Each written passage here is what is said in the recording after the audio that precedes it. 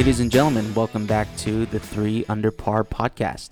This is a golf podcast where Little White Balls Live. I'm your host, Scotty T, and I'm joined by my co-hosts, KJ and T-Bone. How's it going, fellas? What's up, guys? Doing swimmingly. Good. Y'all have a nice weekend? Oh, yeah, it was good. Got to play some golf. Got to watch some golf, so. Good. And it was Super Bowl Sunday. That, too. But that this doesn't matter. Yeah, this is a golf podcast, so we're going And to... that Super Bowl sucked. It was kind of boring. But the Waste Management was this weekend, and it was a lot of fun to watch. We're going to talk a lot about that. We're coming to you from Houston, so we want to say thank you to our friends from Golf Smart for letting us record here. Check us out on social media at 3 Under Par Pod. That is the number 3 Under Par Pod on Twitter and Instagram, all the social media platforms. For right now, that's the best way to get a hold of us. Wherever you're listening to this, please subscribe and write us a review and give us a 5-star rating. But most importantly, tell a friend about the podcast. We're doing this because we love golf and hopefully you enjoy our commentary enough to want to tell a friend. We got a lot to get into for this episode. As we touched on earlier, the Waste Management was this weekend. What'd y'all think? Hell yeah. I'm thrilled. Always love a Ricky win. It was Always. And there's not a lot of them, but I love it. Well, that was kind of the knock on him. You know, this was the first time where he was actually able to close the tournament. We talked about that a couple of podcasts ago. KJ was kind of ragging on us, saying, "What do you mean he can't close?" Y'all were talking about Rory then, though. Talking about closing on Sunday. Rory and Ricky, yeah. Same. Ricky has had that MO, especially that, we talked about him in that interview in 2016 where he was almost in tears because he didn't close that one against Matsuyama. But I'm glad he finished it. I mean, can't call it a real strong finish. It looked like he almost tried to give it away. He did. But, a double and a triple. That's a rough. Well, as bad of a finish as it was, it also shows you how well he played to shoot 74 and all that shit happen and still win. Not even have your B game. Yeah. Yeah, absolutely. I mean, I'm not going to lie. I almost turned the golf tournament off to start watching the Super Bowl festivities getting going on, especially after birdie 10. But I kept it on for 11, and I'm really glad I did because that's when chaos ensued. Holy. Man, that was wild. The way that, first off, when he chipped over the green, I was like, okay. Sit. Like, that's... Sit. That's not good. And then his ball rolls back into the water after that. Like, and nobody knew what was going on. The announcers didn't even know. Ricky didn't even know. Like, what was the score? Nobody knew. It was amazing. The chip that went over the green, how that ball didn't go into the bunker was terrible luck. Yep. And then you place a ball and it rolls into the water. That's even worse luck. He literally placed it, and it rolled right back in. And that chip he hit, I don't know if y'all kind of recognize that. That was not a bad chip. He didn't catch it fat. He didn't skull it. No. But the greens were wet, and when you try to hit the low checker, he was going with little club head speed trying to hit the low checker. When that first bounce skids on you, you're done. You're 3 sheets to the wind Yes. there. And I think we should give a little background because although we do have golf listeners on this podcast, it was Super Bowl Sunday. So for those of you that weren't aware, Ricky had, what was it, a 4-shot lead at the time? He had a 5-shot lead after he birdied number 10. So he birdied 10. He gets to 11. He's just off the green, chipping for birdie. Hits it a little firm, and it rolls over the back of the green, absolutely hugging the bunker, and just trickles on into the water. So we're like, oh, shit, this is getting bad. So he drops it twice. Both of them don't stay in play. Right. So he gets to place the ball. Mm-hmm. He places the ball and walks up to the green and just the worst thing I've ever seen happen. The ball just rolls in the water. water. The ball just rolls in the water. Yeah, nobody touched it or anything. And I'm thinking, oh, no big deal. That he didn't address the ball. Nothing happened. But they're talking about it. I'm like, oh, shit, that's another stroke. Yeah. So now he's got to get up and down for triple. And it was a hell of an up and down. Yeah.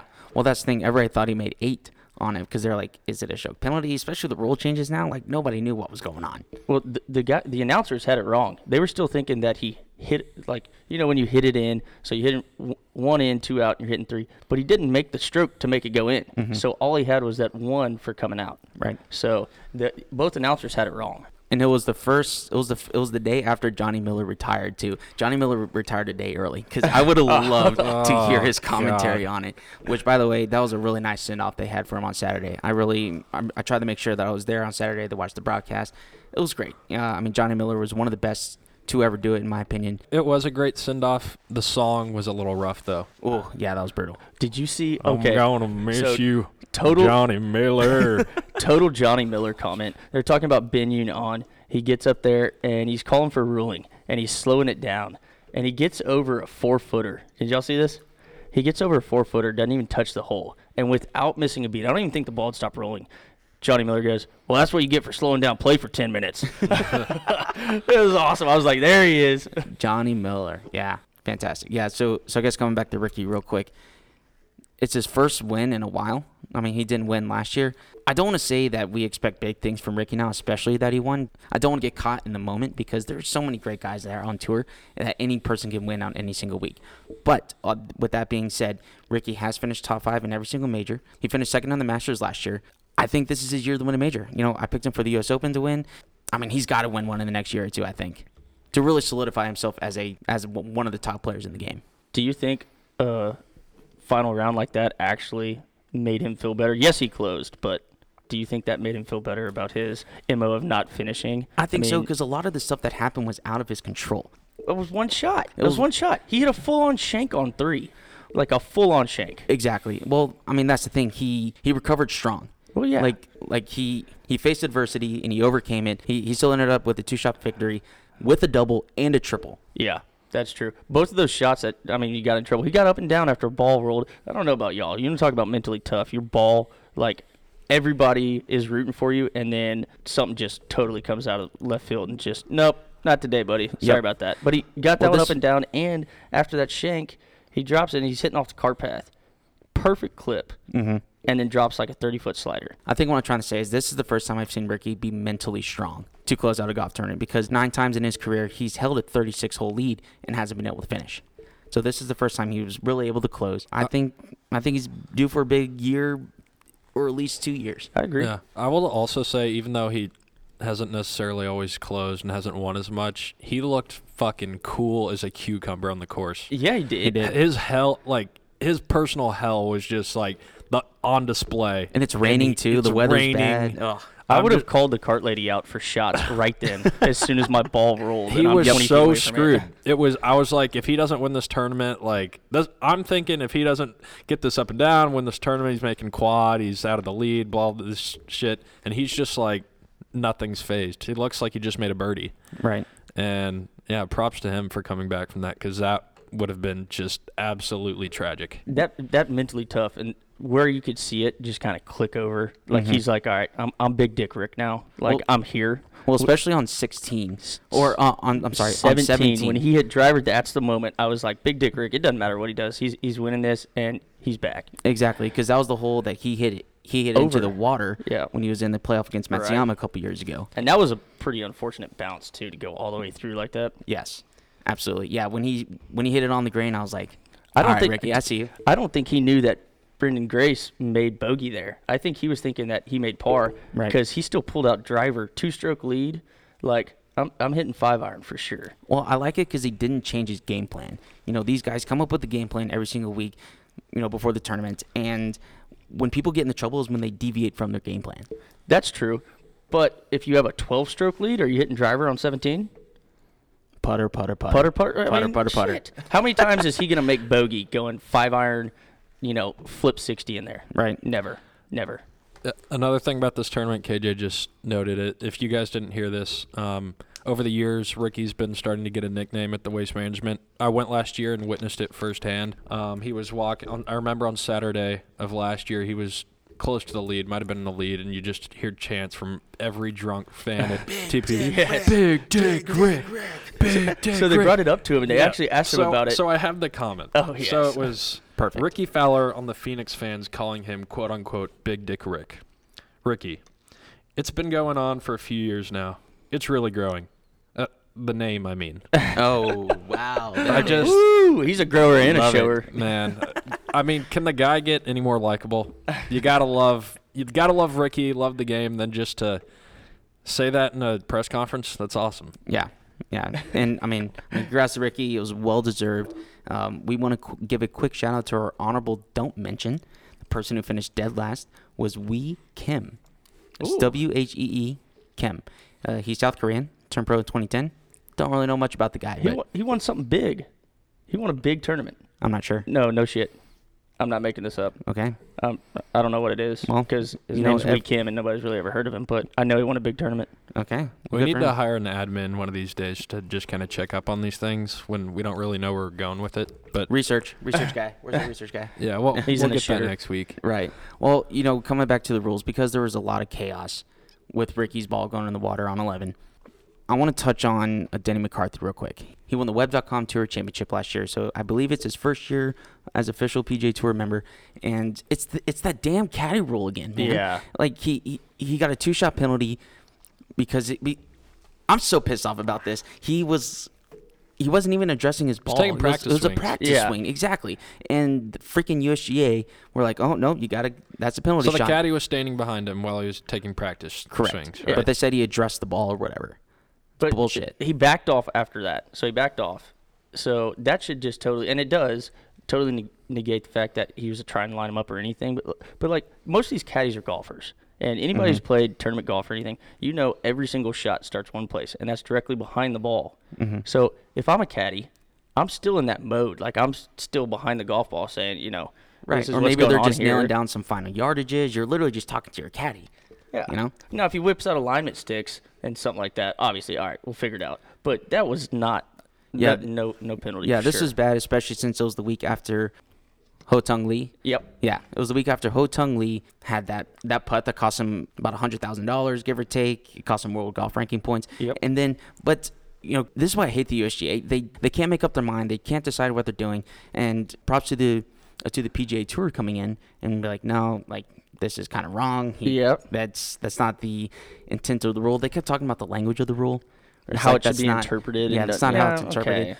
Spin zone though, so they changed it, I believe, Saturday or Sunday, but that was the day after or the day of that video evidence came out that the same thing happened to Ricky Fowler and the same thing happened to Justin Thomas. If that didn't happen to Justin Thomas or Ricky Fowler, do you think they would have changed the penalty for Denny McCarthy? Yeah. I don't know. I'm not gonna say one way or the other. I'm just throwing that out there. Good question. I'm just throwing that out there. Yep. Yeah. It drove me nuts because I was so mad when I saw this. I literally woke up on Saturday morning and was just like taking notes like crazy. Like I was so mad. Like Sergio mad. That transitions us very nicely to the European Tour. Sergio Garcia, which Ooh, he's a hothead. I was not expecting that when he came out. He's hot always right been there. he's always been fiery, but expect him. All these wins under belt. One of the best players to ever play. Really, one of the best players now.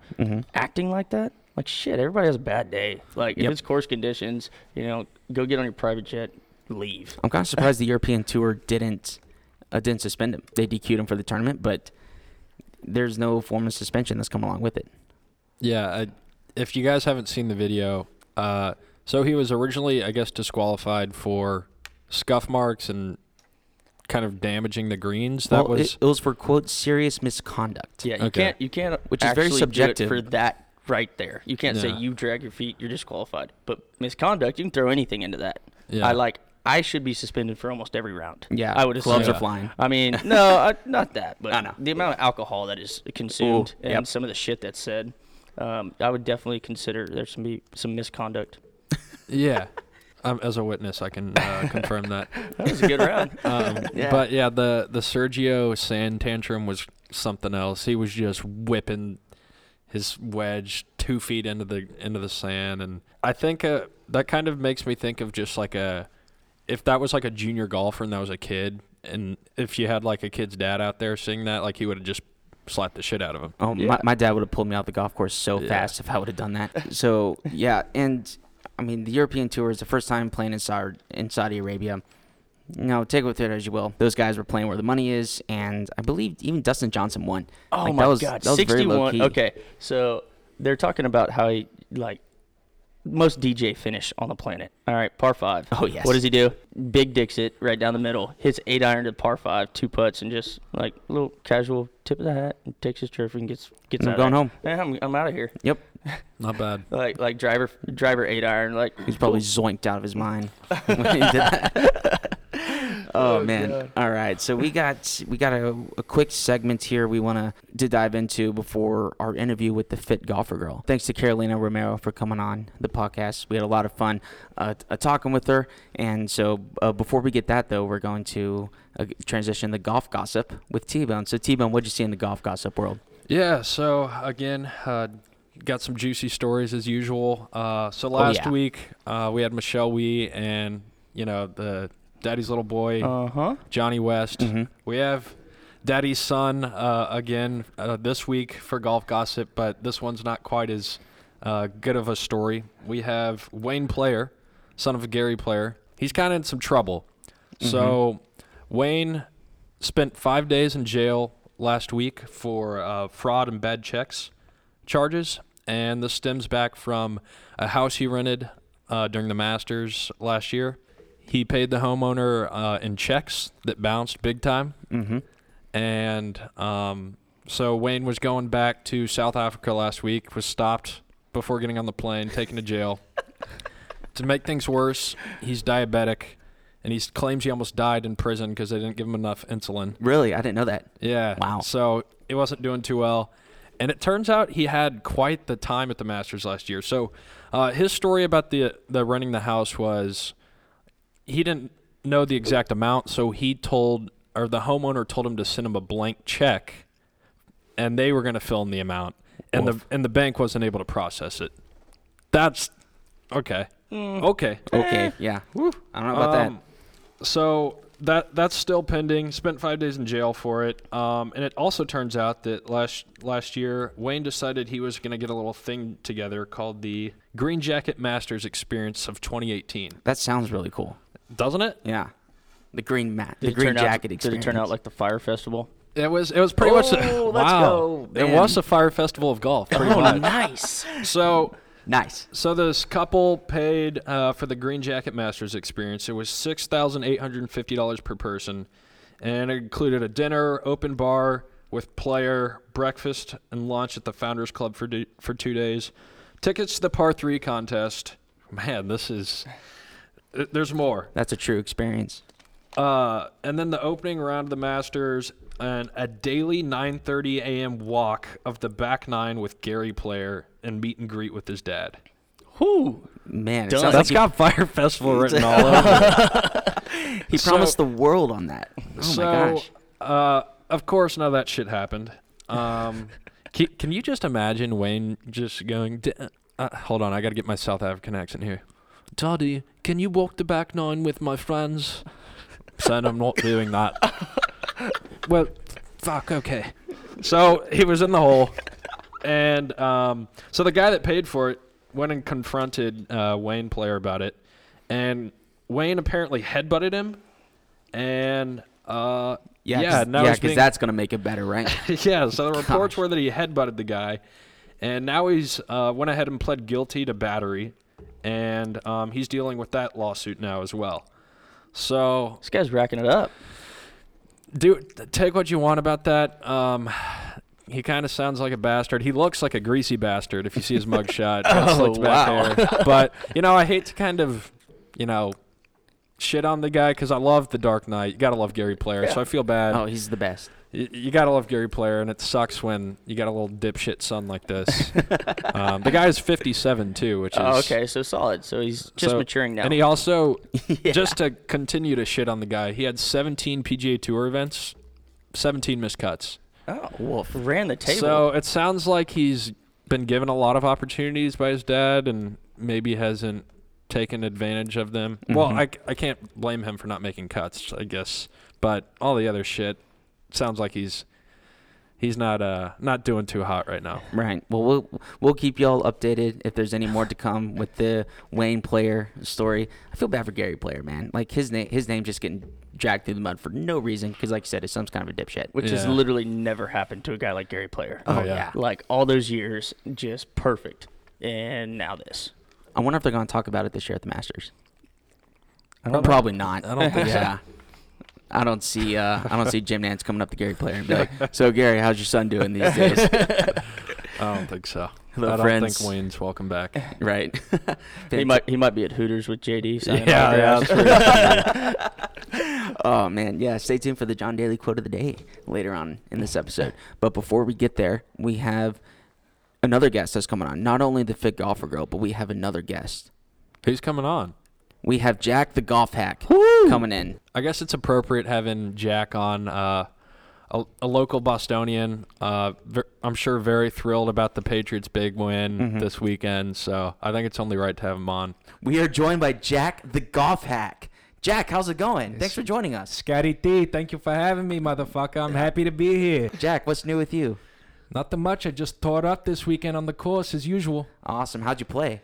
Well, not only did how I play, how did I look? I went to American Eagle before the round, got a nice pair of camo cargo shorts. Yeah? My Sky Caddy fits fucking perfectly in the cargo pocket. And No kidding. yeah, I looked like $1,000 out there. Wow. And, right before the round, I polished off a couple monsters. I was fucking tweaking on the tee box. Was absolutely ripping it into the woods all day, baby. Got some nice shade. Oh, the Ripper Magoos, right? Ripper Magoo. I hit it in every single bunker. Didn't rake it one time. Showed him who's boss.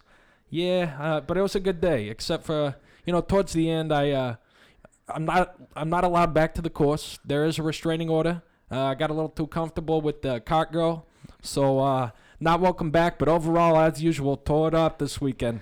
Man, but that's awesome to hear, Jack. I really appreciate the update here. Yeah, thanks for having me. Yeah, See you next week. Are you going to be joining us next week?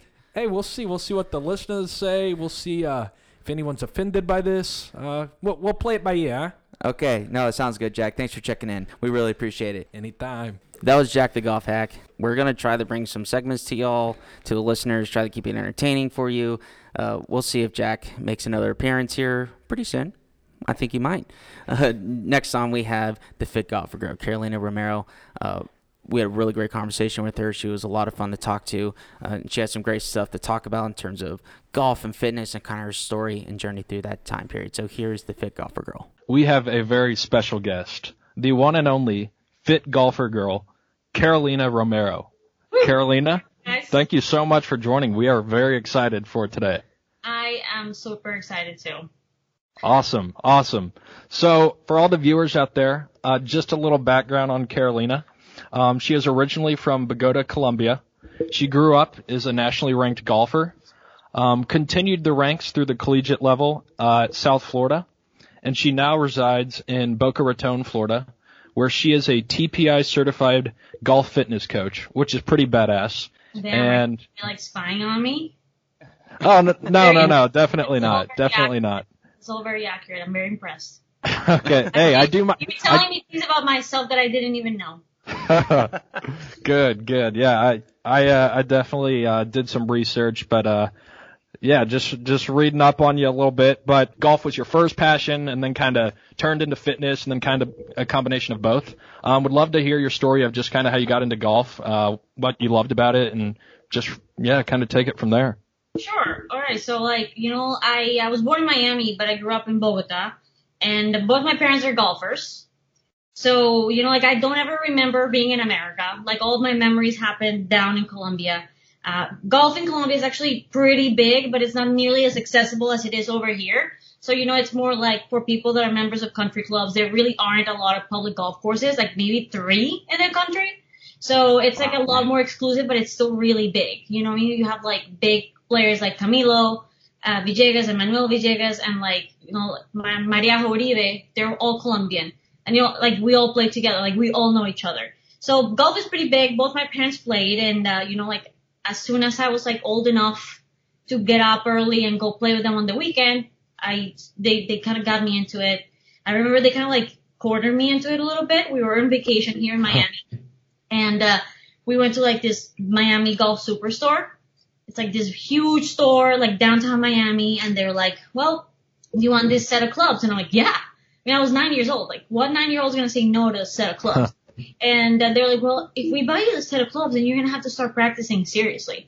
And ever since that day, I just practiced my butt off 4 times a week. And, it was really serious. It was never really a leisurely golf period for me. It was always really serious. So I was really good as a kid. And, I really liked winning. Duh. And I was winning a lot. So I liked that. And then, as I grew up, I kind of got a little bit into my head, when you start doubting yourself and whatever. But I was good enough to make it to college, played in college. And then I was like, I am never playing golf again. Screw this. I hate this. This is the worst. I played this my entire life. I hated it so much. So I actually got a job in finance. I moved up to New York City where I worked for 5 years. And I was like, yeah, this is miserable. I hate this. So when I was up there, I kind of discovered my love for fitness, and that's when I decided to become a personal trainer. So while I was still working finance full time, I started studying and I started taking clients before and after work. And eventually I just made the leap and jumped off finance and started personal training full time here in Florida. I was like, you know what? I don't really have anything holding me in New York. It's like, why am I going to stay in the cold? I just like came down to Florida, and I specialize really mostly in golf and senior fitness, which in Florida kind of go hand in hand. So sure. I train a few professional golfers, but I also train a lot of older golfers, you know, like country club golfer, retired, living the dream here in Boca. And that's kind of how it happened. So first came golf, then came fitness, and then came golf fitness in a retirement package in Boca. I love how you said that whenever you're done playing in college, you're like, I'm done with that. I feel like a lot of college golfers are like that. I remember telling people, it's like, I will never touch a golf club again. You know, people are like, oh, you will. You know, when you don't really have to do this, like for sure, when you don't have to do it because you have to do it, you're going to enjoy it. And I'm like, no, never. I will never do this again. And look at me now. That I can totally relate. I feel like, especially when I'm on the golf course, I'll just have these super dark thoughts about the game. Like I just rope hooked one. I was playing on Sunday and just like rope hooked it probably into someone's living room. And I was just thinking, why are you doing this podcast? Why do you still keep playing golf? But here I am. I'm back. I know exactly what you mean. Like a couple, you know, so like after you stop playing for 5 years, but in your mind you're still good, right? But in reality you suck.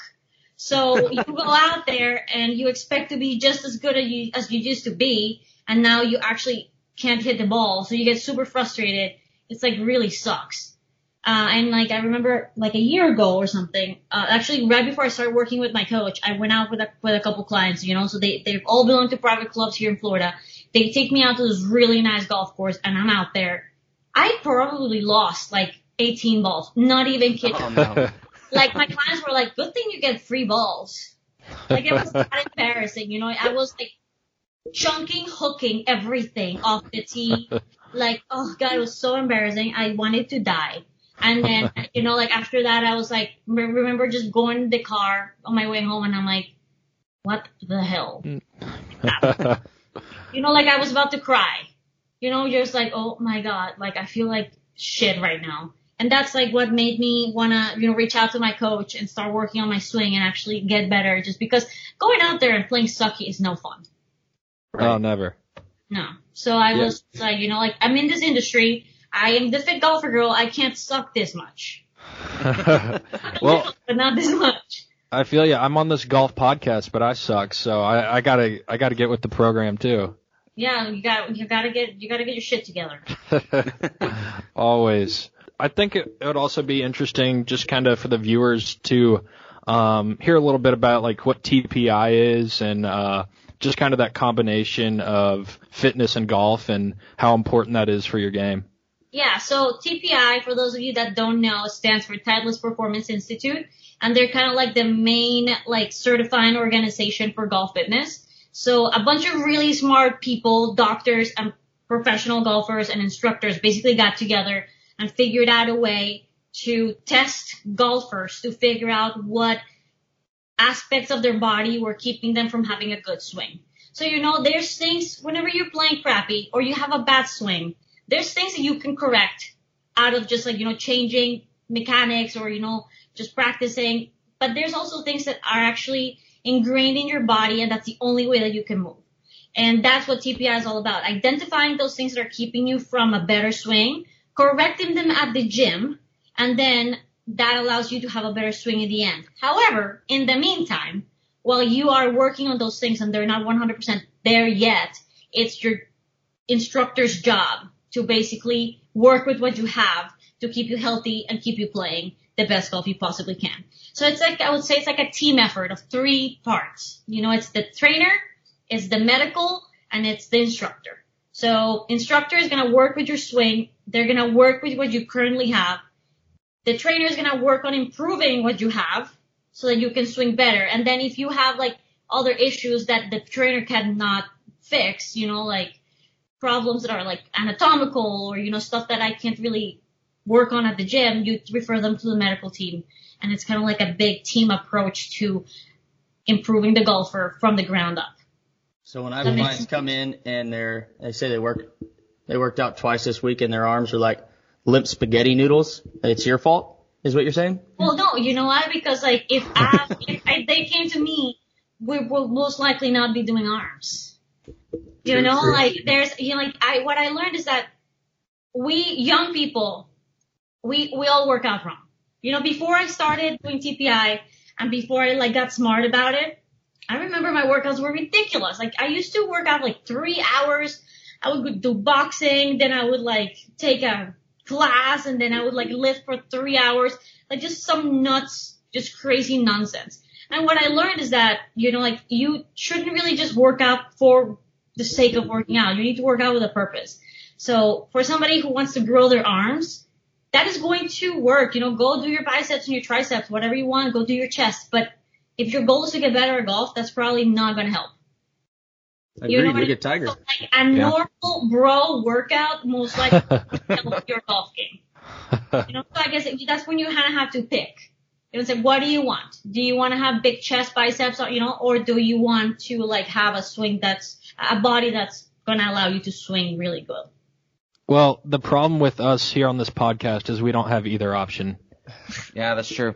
We don't really, I don't think any of us here really are capable of the big bro muscles, and also you'll be surprised. If you can dream it, you can do it. Love it. I'm about to say Brooks Koepka might argue against that though. Well, I'm thinking, you have players like that, that are really, really athletic. And now you're thinking these players are being trained by the best trainers in the industry. And these trainers are making sure that whatever movements they're doing are not affecting their golf swing. You know what I mean? So yeah, they can bench, you know what I mean? You see Brooks benching a ton of weight right before he wins.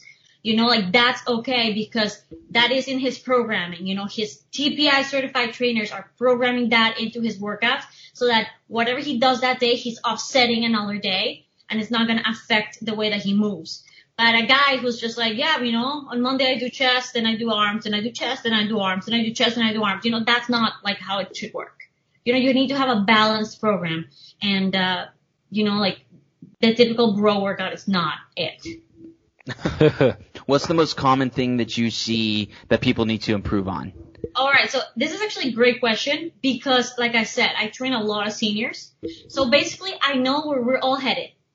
So I you at age 25, and I already know what kind of like senior you're gonna be. And the number oh man, I'm in trouble. You have no idea. Yeah. The number one, like the three things that I see are weak glutes. Number one, I would say like 95% of the people I test have weak glutes. Number two, bad posture, which leads to shoulder problems, elbow problems, rotation problems. And number three, just let's see, what would be number three? Like just like overall stiffness and like just working on the wrong things and believing the wrong things. I get a lot of people that are like, well, I have lower back pain because my lower back is weak. And I'm like, no, that's not where you have lower back pain. You know what I mean? But like, you have to like explain where it comes from. Usually if you have pain, it doesn't come from where you're hurting. It comes from somewhere else. But it's, everybody, I would say 95% of the people that I see have the same issues. And that's it. Bad posture, bad shoulders, bad back, weak glutes. That statement kind of scares me, that you can tell what they're going to be like as an elder, because this is a true story. This was about a week and a half ago. This is the most old man thing I've ever done. But I was getting dressed for work, and I put on a sweater vest. And as I was putting on my sweater vest, I pulled something in my back. That is the oldest thing you've ever done, put on a sweater vest, right? Oh, yeah. Yes. Well, and then injured my back while doing it. Oh, okay. I pulled something in my back, and I was in so much pain, I went to Academy and bought a foam roller. Oh, there you go. I'm impressed. So, I mean, if you're saying that you can tell what people are going to be like when they're older, I feel like I'm not off to a very good start. It's so funny, because like I'm surrounded by a lot of my friends are like very fit young people. I have one of my friends, she's a CrossFitter, she's a little beast, like just six pack, just shredded, like total beast. And she's like, my shoulder hurts, and I like stick my finger in like exactly the right spot, and she's like dying of pain, and I'm like, if you don't fix this right now, you're not gonna be able to do anything in 10 years. You know what I mean? So it's like, I already know exactly where everyone's headed based on their problems. People come to me, I pulled my back, like, like friend, my young 20-year-old something friends. And I just like take my finger and I stick it in the right spot, and they're like dying of pain. And I'm like, this is what you have. I know exactly where, like, obviously granted, a lot of times it's not like that easy, but most of the times it is that easy. Wow, that's crazy. Yeah, I don't know if you should ever give me a diagnosis then, because I might be a pretty complicated case for you. You know what? I sometimes say that you guys, I would rather work with somebody who has never worked out than somebody that's worked out wrong.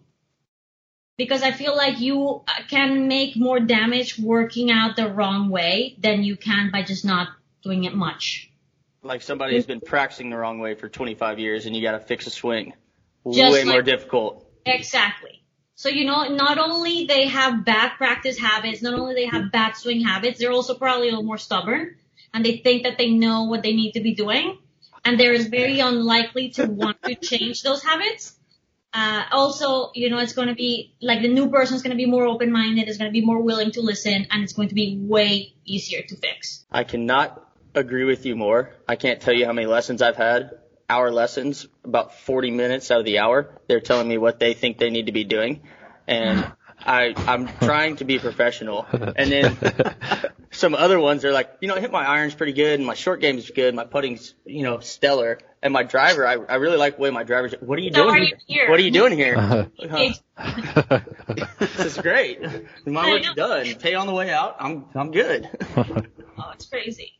It's crazy. But yeah, you can do more harm working out wrong than not working out at all, I think, in my opinion. Obviously, if you were like severely obese and like have like lots of health issues, that's the different story.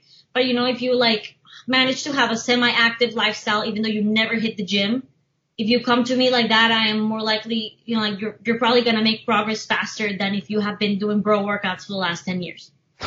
Right. And you think you're in pretty good shape. Definitely. That's what I encountered. You mentioned that you're working with a teacher again. Are you still trying to play, like maybe some amateur stuff here, or just more for your sanity? I don't have any interest in ever playing competitively again. Like, I'll play like fun events, like I have a couple just fun tournaments coming up, like scrambles and stuff like that. Mm-hmm. But I don't ever want to like play competitive. Like people ask me this all the time. It's like, are you trying to get on tour? And I'm like, no, I am not good enough. I was never good enough. But I'm just trying to just like enjoy the game again. If I ever have to go out there, I want to go out there and be able to hit the ball and have fun and not basically hate myself when I walk out the golf course, because you know how it is. Oh yeah. Yeah, we all do. Not having any fun. It's like I'm just playing so crappy. I'm losing all these balls. I'm embarrassing myself in front of my clients. Granted, they don't care, but I care. It's like, this is not good. You know what I mean? And that was actually March of last year. Like I reached out to Mikey Golf, who's Mike Midget. You'll probably find him on Instagram. And I was like, listen, pretend that I don't know anything. Whatever you tell me, I will do. And since then, he's really, really helped me improve a lot. And like I would say that I always had a little bit of an unusual golf swing. When I was a junior golfer, it worked because I was just not hitting it far enough. You know what I mean? Like you have a inconsistent golf swing, not the greatest mechanics, not a good foundation. So when you're hitting it, when you're hitting your driver 80 yards, well, you're fine, But as I grew older and I started getting stronger, I've always been a fairly long hitter. Then I was getting in big trouble, especially off the tee. And then that got in my head. You know what I mean? So I was never had the best swing. And I feel like right now it's the best I've ever had. Like even from ever. Even from college. So I'm excited for that. I'm still kind of like freak out a little bit sometimes when I'm at the course, but Yeah, absolutely. What are the scores looking like these days? Well, I don't even know. I haven't been keeping score, but I would say like maybe like low 80s. Oh, you got T-Bone just worked. Yeah, you got T-Bone, in the no bag. problem. Yeah, like when I was in college, I was like shooting in the 70s consistently. Like basically everything that wasn't in the 70s was bad round. Yep. And then I go from shooting in the 70s to shooting 120, and like just be like, don't keep my score. Now, like I'm totally fine having anything under 85 or 85. I'm okay with. I just want to be a decent player, have fun out there, and just like not have a miserable time when I'm playing with my clients or my friends. Absolutely. Hey, well, at least on our end here, ever since we stopped playing, competitively, scrambles are a lot more fun. Oh to my play. God, so much Yeah, fun. you get the music going a little bit, maybe have a few cocktails out there. It's a good time. I completely agree with you. And also, you know what's fun? Par 3 golf courses. They're so much fun because my weakness has always been my driver. So when you don't have to hit the driver, it's like, I actually just hit a green in regulation. Exactly. It's like, wait, just par? Did I just par that? It's pretty cool. So par 3 courses, guys, highly recommend them. They're a lot of fun. We're based in Houston, and there are not many par 3 courses around here. There was one that I remember growing up playing at, but they shut it down. Hackberry? Yeah, Hackberry. I don't even know R.I.P. if we have Hackberry. one anymore. Yeah, I mean, we're the 4th largest city in America, and I can't think of one par 3 course that's out here. Well, let me tell you something. Around me is a Palm Beach par 3. It's like right in the ocean, just a beautiful par 3. There's like some really long holes, like they have like 180-yard holes, and then they have some that are like 50. So it's like really cool. There's water. It's really nicely kept. And then recently I found about this other little par 3 that I had no idea existed. So like I'm sure there is one somewhere that you don't know about that you just need to research, and it's probably a hidden gem. And the one I'm talking about is called Jupiter Dunes. It's in Jupiter, and it's like seriously in the best shape ever. Like insane. Wow. I couldn't believe it. I was like, wow, like I can just like this is better than like most of the private golf courses I play. I know, it's like really, really nice. Yeah, it sounds like we got to go on a scavenger hunt we need here to do some searching in Houston. Yeah. Also, just speaking of Florida, we definitely wanted to ask you about the PGA show. Looks like you got to spend some time there. Based off of what I saw, it looks like the driving range was pretty awesome. Oh my God. You want to tell us a little bit about that? So obviously this is my 3rd PGA show, but this is actually my first time. This was my first year going to demo day. Demo day is the first day. So basically like the driving range is just sick. Like I had heard about this, but I didn't really like picture it until I was there. Imagine this giant circle and everybody's hitting balls towards the middle, not hitting each other somehow. So I guess it's a really big circle. Jeez. And there's like booths of like different club makers and like different grip makers and like you whatever you can imagine all around the circle. So it's just like a golfer's paradise, They have music and they have drinks and they have like all of their new products. You can just literally walk up and try and hit balls with them. It's really cool. Hands down my favorite part about the show, I think. Like my favorite first demo day, it's been 3 years since I've been going to the expo. I would rather go to demo day going forward than to go to the expo 3 days. So if you guys ever get a chance to go, I definitely don't skip demo day like I did last 2 years. That was a stupid decision. Demo day is so much fun. And we also got lucky. We got really nice weather. It was sunny, but it was coolish. It was just really nice. Right. And well, hopefully if this podcast explodes, we'll get the invite next year. You can, as a golf industry professional, you can get in. Uh-oh. KJ, hook us up. Let's go. KJ. Yeah. Go, rapid fire. What are some superstitions you have on the course? I need to have a bag of crappy golf balls in my bag at all times. Even if you're playing good? Yes. It's a safety net, of course. Exactly. When I was a kid and I was like afraid that I was going to like lose all my balls, when there comes that stage where you're like really afraid of hitting over water and you're like, that's where it comes from. It's like I will never run out of balls because if I run out of all my good balls, I still have my sack of sucky balls. Yeah, T-Bone on Sunday played a Schlesinger Raw and a noodle, so he definitely knows. And I still had that fear of hitting over the water. So, Try the little baggie of balls technique. It'll Yeah. come down. I'll keep that in mind. I'll have a bag of noodles for the next round. Who is your favorite golfer? Currently playing Tommy Fleetwood, Justin Rose, and of all times, Brad Faxon. Which is so funny because I saw him at this show, and he like walked right by me, and he smiled at me, and I like almost died. Like wanted so bad to like ask him to take a picture, but I didn't want to be a fangirl. Oh, Yeah. no. I was like hyperventilating. I was like, oh my gosh. I don't want to throw any shade on you, but I feel like that's kind of a random pick. Why is Brad Faxon number I one? have no idea. I One of the remember best when I putters was of all like, time. when I was like 9 years old, I was obsessed with Brad Faxon. Like obsessed. Sickly obsessed. It's so strange.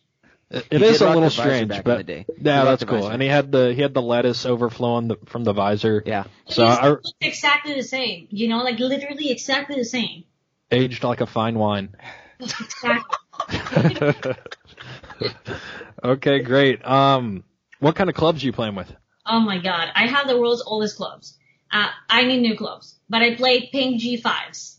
Oh wow, that is old school. 12 years old. No, like I got them before college, and I've been out of college for like 10 years.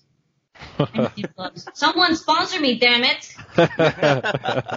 Come on, Ping. I know a ping guy. I play pink G5s. I have a Callaway putter, a Big Bertha blade putter, like a Callaway golf putter. That's like a gem. A really Wow. old. It works. It's a wall whatever. hanger. Yep. I play, my driver is a Cobra F8, which is like the newest thing I have in my bag. And then my woods are rocket balls from my 75-year-old client who gave them to me because he didn't want them anymore. Perfect. What's your favorite movie? Desperado. All right. Love it. Can't relate on Research. that one. Yeah. I- I'll have to I get think I've back seen to you it. on that one. It's really hot. You know, like they show Like Brad Salma Faxon Hayek. hot or no? You know Salma Hayek? They show her boobs. Oh, Oh. Hell. Well, okay. Awkward golfer silence. Yeah. What is your favorite course? Pelican Preserve in Naples. No particular reason. It's nothing special. I just played really good there. So it's like my favorite. I also played the ocean course in Kiwa Island, but I don't remember. I do not remember it. So Pelican Preserve. All right, this is a little more than a rapid fire, but what is your best and worst golf memory? Oh my god, I have a lot of worst golf memories.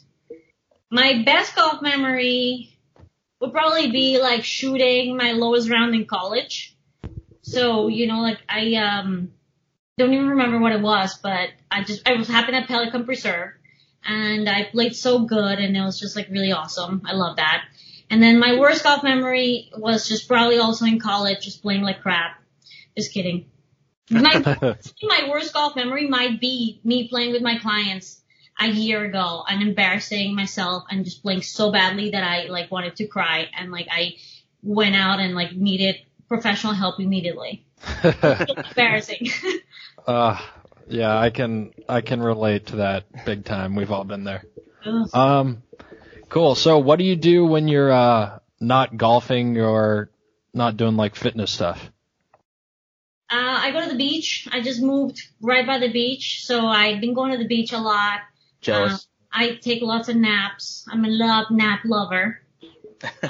You know, like I really, really do like working out myself. And now that I work out myself smarter instead of harder, I enjoy it even more. You know what I mean? I used to go out there and kill myself. Now I just kind of like do the things that I need to be doing to get better and not like, you know, like just work out for the sake of working out. So I enjoy it so much more. okay. So we talked about working out properly. What would you say, just overall? You already said the three main faults you see in golfers. What would you say 3 main workouts golfers could do to improve themselves? All right. So first things first. You know, like, and I start every single one of my sessions with this. You got a foam roll and you got to stretch the right body parts. So you just said you got yourself a foam roller. So nice job. It's a fancy one. It's got like It's got like the massage patterns on it too. Oh, fancy. I went all out. Yeah. High roller. Yeah. High roller. Hey. Yeah, that worked out. Anyways, like, so I think for anybody, if you're not going to do any workouts at all, if you start foam rolling and doing the correct stretches, then you're going to get better. That's it, even if that's all you do. So getting that mobility, getting that rotation, and loosening up the muscles so that you can actually move better. That's the number one thing. Second, activate the glutes. And this involves a lot of really awkward, annoying little movements, laying on the ground, literally poking your butt until it wakes up, and, doing a lot of glute bridges and stuff like that. Yeah. Yeah, that sounds like Tiger. I wanted to touch on that. I saw on your Instagram page you talk about activating the glutes. We know Tiger talked about it back in the day. What does that mean? It is so funny because everybody thinks it's such a big joke, but I can guarantee that 90% of the people listening to this cannot do it. So the glutes, I know I can. Obviously, we all know where the glutes are. However, because we spend so much time sitting down, most of us are like, have office jobs or we commute to work. Because of the lifestyle that we live, that is basically setting our glutes up for failure. So we don't know how to properly engage the glutes, which happen to be the most important muscle in golf and one of the most important muscles of the core. So what does the core do? Basically protects your spine. So whenever your core is weak, including the glutes, there's just so much that could go wrong. First of all, you're losing out on a lot of power. And second of all, you're setting yourself up for lower back pain, injuries, you name it. So not only it's good for your health, it's also good for your golf game. So what do I mean by activating the glutes? Making sure that they're working properly. So how many times have you been at the gym and you've been doing an exercise, like doing a squat, and you feel everything in your legs but nothing in your butt? That kind of situation. Or how many times have you actually made sure that your butt is awake and working before you even start a workout? Is this rhetorical? Because definitely 0 all the way around the table right now. Well, even like before you play or before you practice, all of my professional golfers know that they have to foam roll, they have to stretch, they have to do the things that we have decided. Granted, everybody is individual, so everybody has a different routine, everybody has different things that they need to stretch, but everybody knows what they need to be doing, and they go out there and do it before they tee off and before they even go practice. My older clients are a little bit different just because they're doing it a little more leisurely, but every single practice session, every single training session, I start on the ground by doing bridges, planks, and foam rolling and stretching. So that's what it means. Just making sure that your muscle is kicking in and working right. There's a really good way to test it. It's really funny. You can actually lay on your back when you're in bed tonight. Lay on your back and cup your butt. Put your hands under your butt. Now, I want you to try to squeeze your right butt cheek alone. So you're going to squeeze your right butt cheek without squeezing your left butt cheek. And then you're going to see for those listening, we're all trying it right now. I know, it's a very awkward sight. But I think my belt's too tight. I don't know, something's happening. So a lot of you are going to notice that when you try to squeeze your right butt cheek, your left one is going to kick in too. Or maybe your quad is going to kick in. And most people can't do it. It's same with the left. Try the left. Left sometimes is even weaker for most people. So that kind of stuff, you need to learn how to control the muscle. Interesting. Wow, I've never talked about this. This is very enlightening, activating the glutes. We got a lot of work to do. I know. I have to sit down and pull my leg up to put my socks on. That's how bad my hammies and glutes are. Somebody that had really bad and underactive glutes. Really underactive glutes. I would go deadlift and squat 1,000,000 pounds, and I never felt anything in my glutes. I felt everything in my back and my legs, and I was just all right, this is not right. I need to do something about it. So I would literally spend maybe 20 minutes of my 3-hour workout, which is not advisable, just doing glute bridges and, foam rolling and make sure that I stretched out my hip flexors. Just so that eventually, maybe 2 years later, I got to the point where my glutes are awake and I can actually work them and feel them working and control them during my workouts and control them during the golf swing. Cool. I appreciate, we definitely learned a lot about glutes, and that was a very enlightening conversation, so we appreciate that. But yeah, Carolina, this has been great. We're really excited to have you on. I'm excited for our listeners to learn a little bit more about you, and we'd love to have you on again in the future. Oh my God, Thank you so much for having me, guys. That was a bit fun. Yeah, awesome. And just kind of before we wrap up, what would be the kind of the best way for our followers to follow you and just kind of stay up to date with what you're doing? For sure. You can follow me on Instagram and Twitter, Facebook. I am Fit Golfer Girl or at Fit Golfer Girl. And if you're looking for some exercises to do to get better at golf, go follow me on YouTube. I'm under Fit Golfer Girl. Tons of videos about everything you could possibly imagine. And Awesome. if you guys want something more specific, go to my website, fitgolfergirl.com. I do offer online training programs and lots of really cool stuff that's personalized and, more geared towards the golfer that's really serious about improving. Trust Awesome. me, guys, it will not disappoint. Definitely give her a follow. Cool. Well, thanks again, Carolina. And, we really appreciate it. Well, that was fun. Thank you for having me, guys. Thank you, Carolina, the Fit Golfer Girl. And that was a lot of fun. Brought the heat. Yeah, she sure did. Yeah, that was good. Fantastic. All right, we got a couple quick things we want to hit on before we close out this episode. Next week is the Pebble Beach Pro-Am, the AT&T Pebble Beach Pro-Am. Our boy, Ho Sung Choi, is making his PGA Tour debut. Let's all go. All in. Love it. I'm taking happy feet. We're gonna- landslide victory. We haven't given picks yet per week, but we're going to give our picks now for the tournament. KJ, is that your pick, Ho Sung Choi? Lock it in. 100%. I don't even need 100%? my lifelines. 100%. He's Okay. taking a landslide. I'm saying 2 or more. He's going to win by 2 or more. Wow. Yeah. Is he playing with Rogers? Do we know? I don't know. I don't think they've released the pairings at least I'm sure at the they'll time of make this that recording. happen. But yeah, I mean, he requested it, and so did Aaron Rodgers. Make it happen, PJ Tour. That'll be so much fun to watch. I cannot wait. Oh man. All right. I think I'm gonna go with Jordan Spieth. Now, Preston was on a few weeks ago. He kind of inspired me. He's had some success there. Jordan's my guy. Go Spieth. Hashtag Team Spieth. My turn. Yeah, T-Ben, who you got? Bryson. So, Bryson or Shopley? Totally. I've just kind of been looking at the picks, and this guy's so damn good, but has been, I think, in a coma for the last year. But I think he's due. Jason Day. Oh, Whoa. okay. Have we? All right. Where has he been? I don't know, but I think he's going to show up this week. Okay. I feel it. Jason Day. Yeah, solid. It's a good pick. Love it. Yeah, because there was a big storm that hit Pebble Beach actually over the weekend. Did y'all see that? It kind of tore up a few of the grandstands and whatnot. I think they'll be ready for the tournament, but I mean, dude, it's Pebble Beach and the entire Monterey Peninsula, Spyglass. I'm definitely going to be watching it this weekend. I'm excited. Definitely.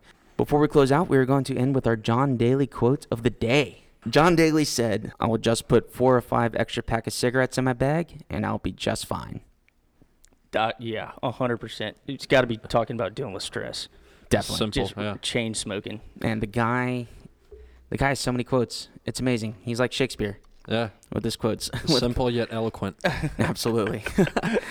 All right. Well, do y'all have anything else that y'all want to add? I think that's good. We're going to wrap this up. Wherever you're listening to this, please subscribe and write us a review. And also give us a 5-star rating, preferably Apple Podcasts, but we appreciate y'all listening. We want to hear from you on how we're doing. We appreciate any and all feedback. We want to do some segments in the future, especially that involve some of the listeners. So we're still trying to come up with a name with it, but follow us on social media at 3UnderParPod. That is the number 3UnderParPod. Our email is on there. If you have any funny golf stories, any encounters on the golf course, good money game stories, any questions that we can answer, or anything of that nature, shoot us a DM on social media or send us an email. And if you follow us on Twitter or Instagram, we'll give you the follow back. So our hashtag Team Follow Back. Give you the follow in 48 hours. Thanks for listening to the 300 Par podcast. And generally, 300 Par is 69. So you're welcome. And remember, a little white ball's life.